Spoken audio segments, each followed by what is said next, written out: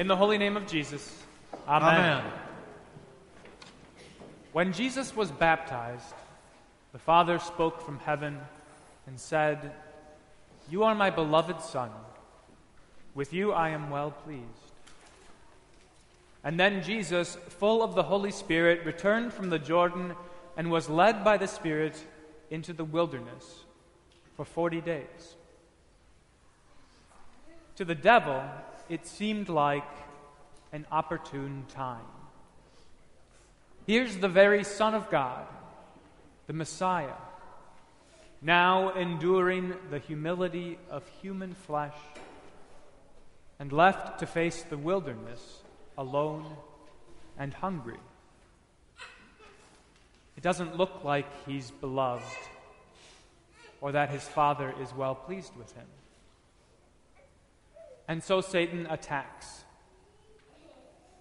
That's actually his favorite place to strike. If he can get you to doubt the Father's love, then the door flies wide open for sin and for death. That's what happened in the Garden of Eden. In love, God created Adam and Eve. He was their father, and he provided the world for them. And he had called everything good. Nothing that God created was bad. Not even the fruit on the tree of the knowledge of good and evil. It was good fruit, good for food, a delight to the eyes, and desirable for making one wise. But God said it wasn't for them. Adam and Eve could eat from any tree, but not from that one. God had instructed them to fast. Now we know that fasts are followed by feasts, but we never find out what kind of a feast was in store because Adam and Eve did things out of order. They feasted when they should have been fasting. The devil had struck at the point of God's love. Here's this good thing. It's good fruit from a good tree. Everything God made is good. Why wouldn't he want you to have it? Is that really how a father treats the children whom he loves? To withhold something good from them? And so Adam and Eve satisfied their appetites. They lost the goodness of God, and they exchanged the Garden of Eden for a wilderness. Good things are only good in God's order. Out of order, and they can kill you. And so Adam and Eve died. Satan strikes at the same place when he tempts Jesus. Is this really how a father treats his beloved son? Why should he be hungry? Bread is good, food is good.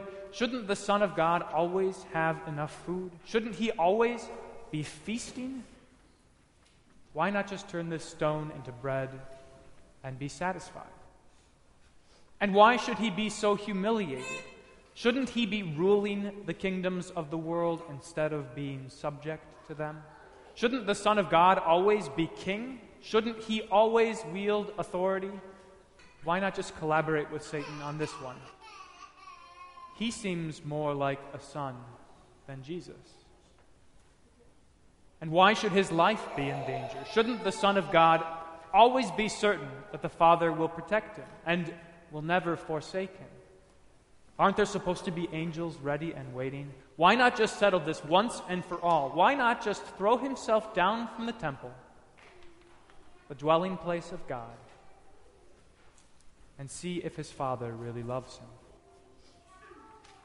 Why should the very Son of God, the Messiah, endure the humility of human flesh and be left to face the wilderness alone and hungry? It doesn't add up. Maybe he's not really so beloved. Or maybe God's not well pleased with him after all.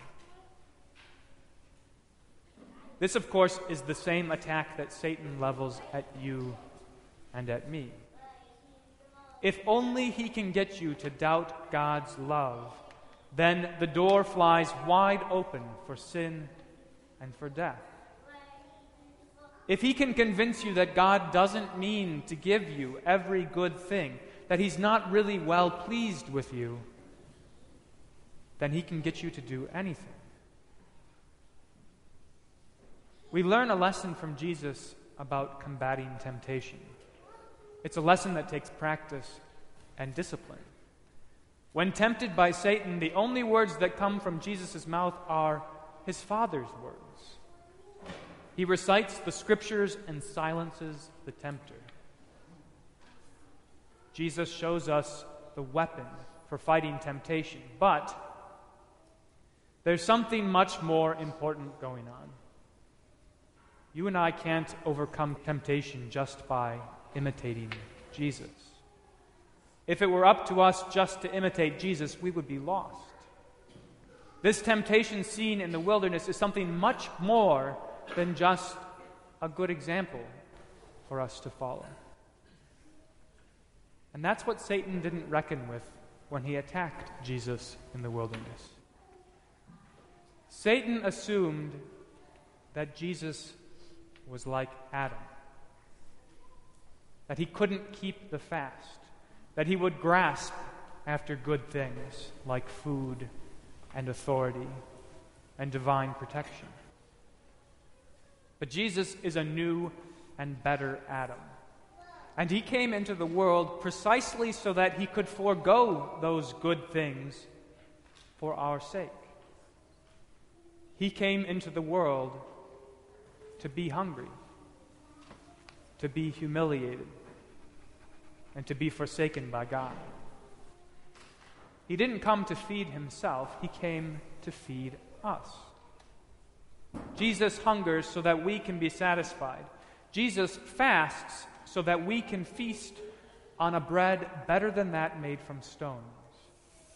Jesus fasts so that we can feast on his body. Jesus came not to be served, but to serve. He didn't come to seize authority. He came to rule a different kind of kingdom and to overthrow the prince of this world by suffering humiliation. He came to reign from the throne of the cross.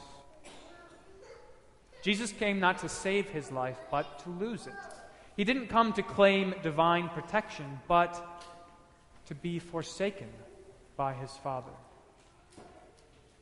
The love of God isn't proven in that he keeps his Son safe from danger. The love of God is embodied in the death of his Son. When Satan attacked Jesus in the wilderness, he didn't reckon with the fact that death was the very reason Jesus had come into the world. After his baptism, the very Son of God, the Messiah, enduring the humility of human flesh, was left to face the wilderness alone and hungry. And as he overcame the temptations of the devil, his reward wasn't a full belly or the kingdoms of the world or the protection of his Father. His reward was our salvation. As the church goes through Lent, you and I are drawn along with Jesus, who is the incarnation of the Father's boundless love for you and for me. As we follow Jesus through the wilderness, as we fast before we feast, as we bear our crosses, and as we die to sin, Jesus gives us his victory over Satan. He turns this wilderness back into the Garden of Eden. He restores to us the goodness of God. You are the beloved children of the Father, and he is well pleased with you. In the holy name of Jesus, amen.